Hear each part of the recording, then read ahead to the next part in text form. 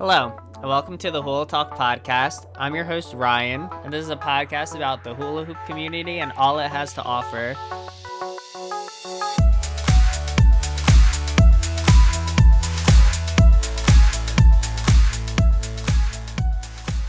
Welcome back, and to episode 7.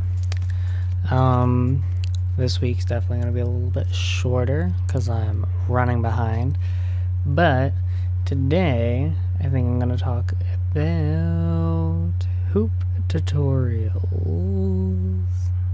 Yes, hoop tutorials. So, grab your tea, grab your coffee, grab your soda, your seltzer, whatever you want to drink, and let's get started. So, tutorials are a helpful thing with trying to learn tricks and things like that. I've made some, a lot of people make them, and overall, great thing. I believe 9 out of 10 people have watched Deanne Love on YouTube when starting out. Great key thing for beginners. I think she is, her tutorials are more basic moves, but like good moves to like lead into others, and she does have some more like advanced things, and then she has some pretty interesting combos, but I always recommend beginners to go watch her. You can easily find her on YouTube, but let's get down to the nitty-gritty.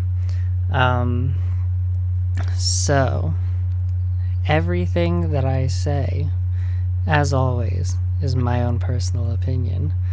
I am not soloing out anyone, and I am not attacking anyone. This is all just how I feel. So, with that being said, I myself am not the biggest fan of combo tutorials. I don't know. I'd rather learn the individual moves and then like be like, hey, you can also do this into this, or you can do that into that. But like just sole tutorials on a combo to me is just like it's a little lackluster, I would say, in my book. I definitely myself prefer to learn.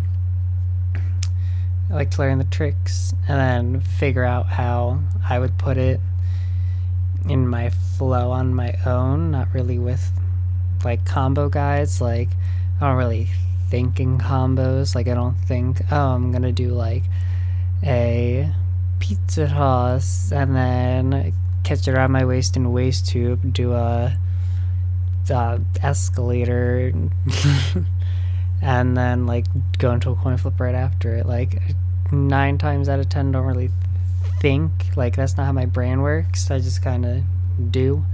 And if like something just so happens to, like, if I do something over and over again, it's not that I'm thinking about it, it's just what like comes out, like subconsciously thinking about it, I guess it would technically be. But I know a lot of people love the combo tutorials, and I mean, hey, good for them, good for the people who are making it and like making quality content out of it. Like, props to you. Not my thing. But then when it does come down to tutorials, there's different ways of people recording them and different ones that I feel like work better than others. And I've done multiple different types of these, and everyone learns differently.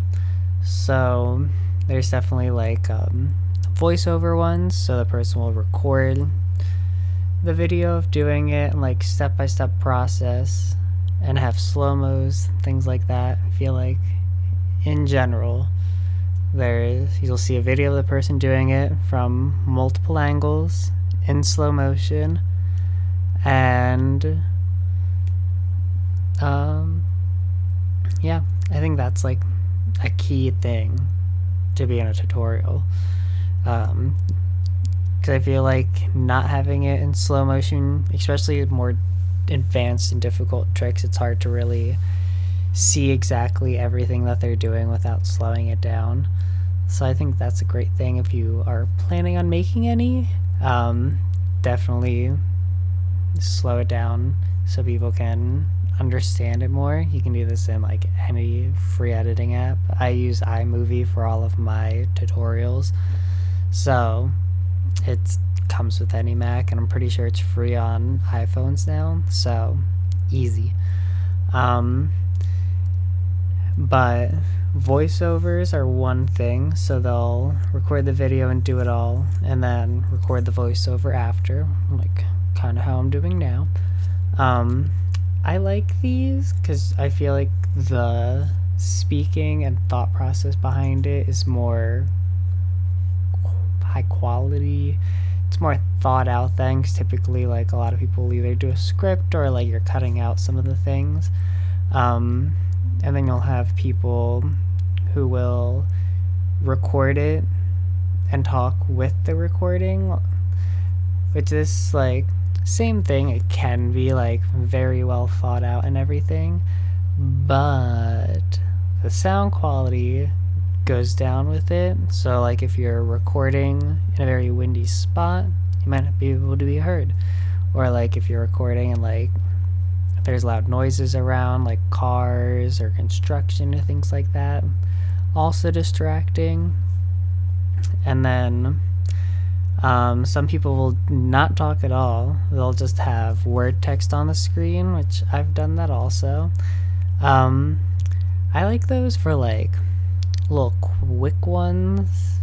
I would definitely say my favorites would either be voiceover tutorials or ones with just the word text, because you can pause it. At least if it's on like YouTube and things like that, you can pause it. If they upload it as a Instagram TV thing, whatever, I don't even know if that'd be considered fully, but if it's that, you can pause it. But normal ones, like if it's on like someone's story I've seen, or if it's just a normal Instagram post, you just have to keep rewatching it, which can be a little annoying.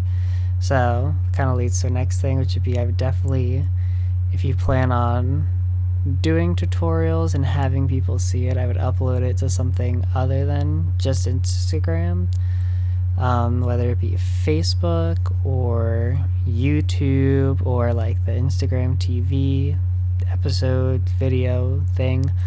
This way, when people are watching it, they're able to stop it. If it is YouTube, you can slow down the videos, so if you did not slow down the video in general, the person would be able to anyway without like going through the works to slow it down. And I feel like another good thing to really do, especially if you are doing not as many like different angles, like typically like I would do it in a cube, so I'd do like forward, the right side view, reverse view, or like at the back, and on the left side.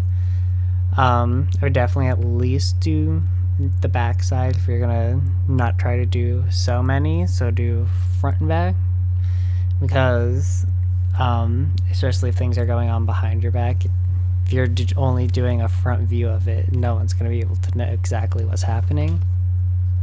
And like, if you want to do tutorials, watch other people's tutorials that you like and just take inspiration for it. Don't directly copy them, but like, I don't know, take something that inspires you and just do it. I feel like making good tutorials is what can help lead to like being able to teach classes better, and just like if you are interested in teaching workshops and things like that, I feel like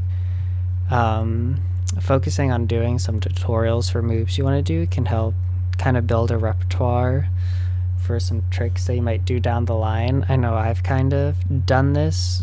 I taught a workshop at the beginning of this year, and I'm planning on teaching another one, and definitely trying to at least teach the masses with a video definitely prepared me to be able to teach people in person.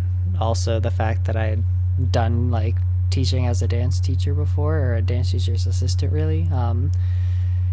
Just like learning how to communicate differently for more people to understand. And I mean, not everyone will get what you're trying to say the first go around. It's inevitable. Everyone learns differently.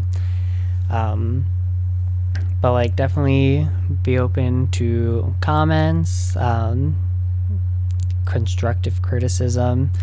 I feel like a lot of people think they're giving constructive criticism on things, and they just come across very nasty, to say the least.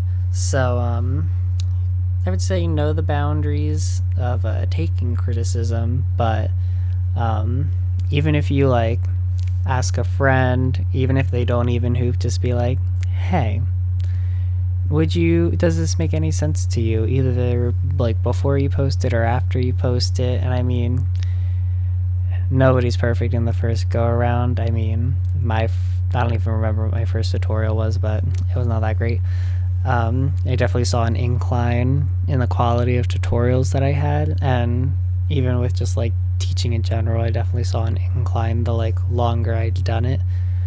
So this all is just like endless journey of bettering yourself as a teacher, because if you think about it, your teachers don't ever stop learning, because there's constantly new things that you want to learn to teach. And to teach a move, you really need to know like the ins and outs of it, and like all the placements along the way, because you never know what you'll be asked or like where you'll be asked to stop.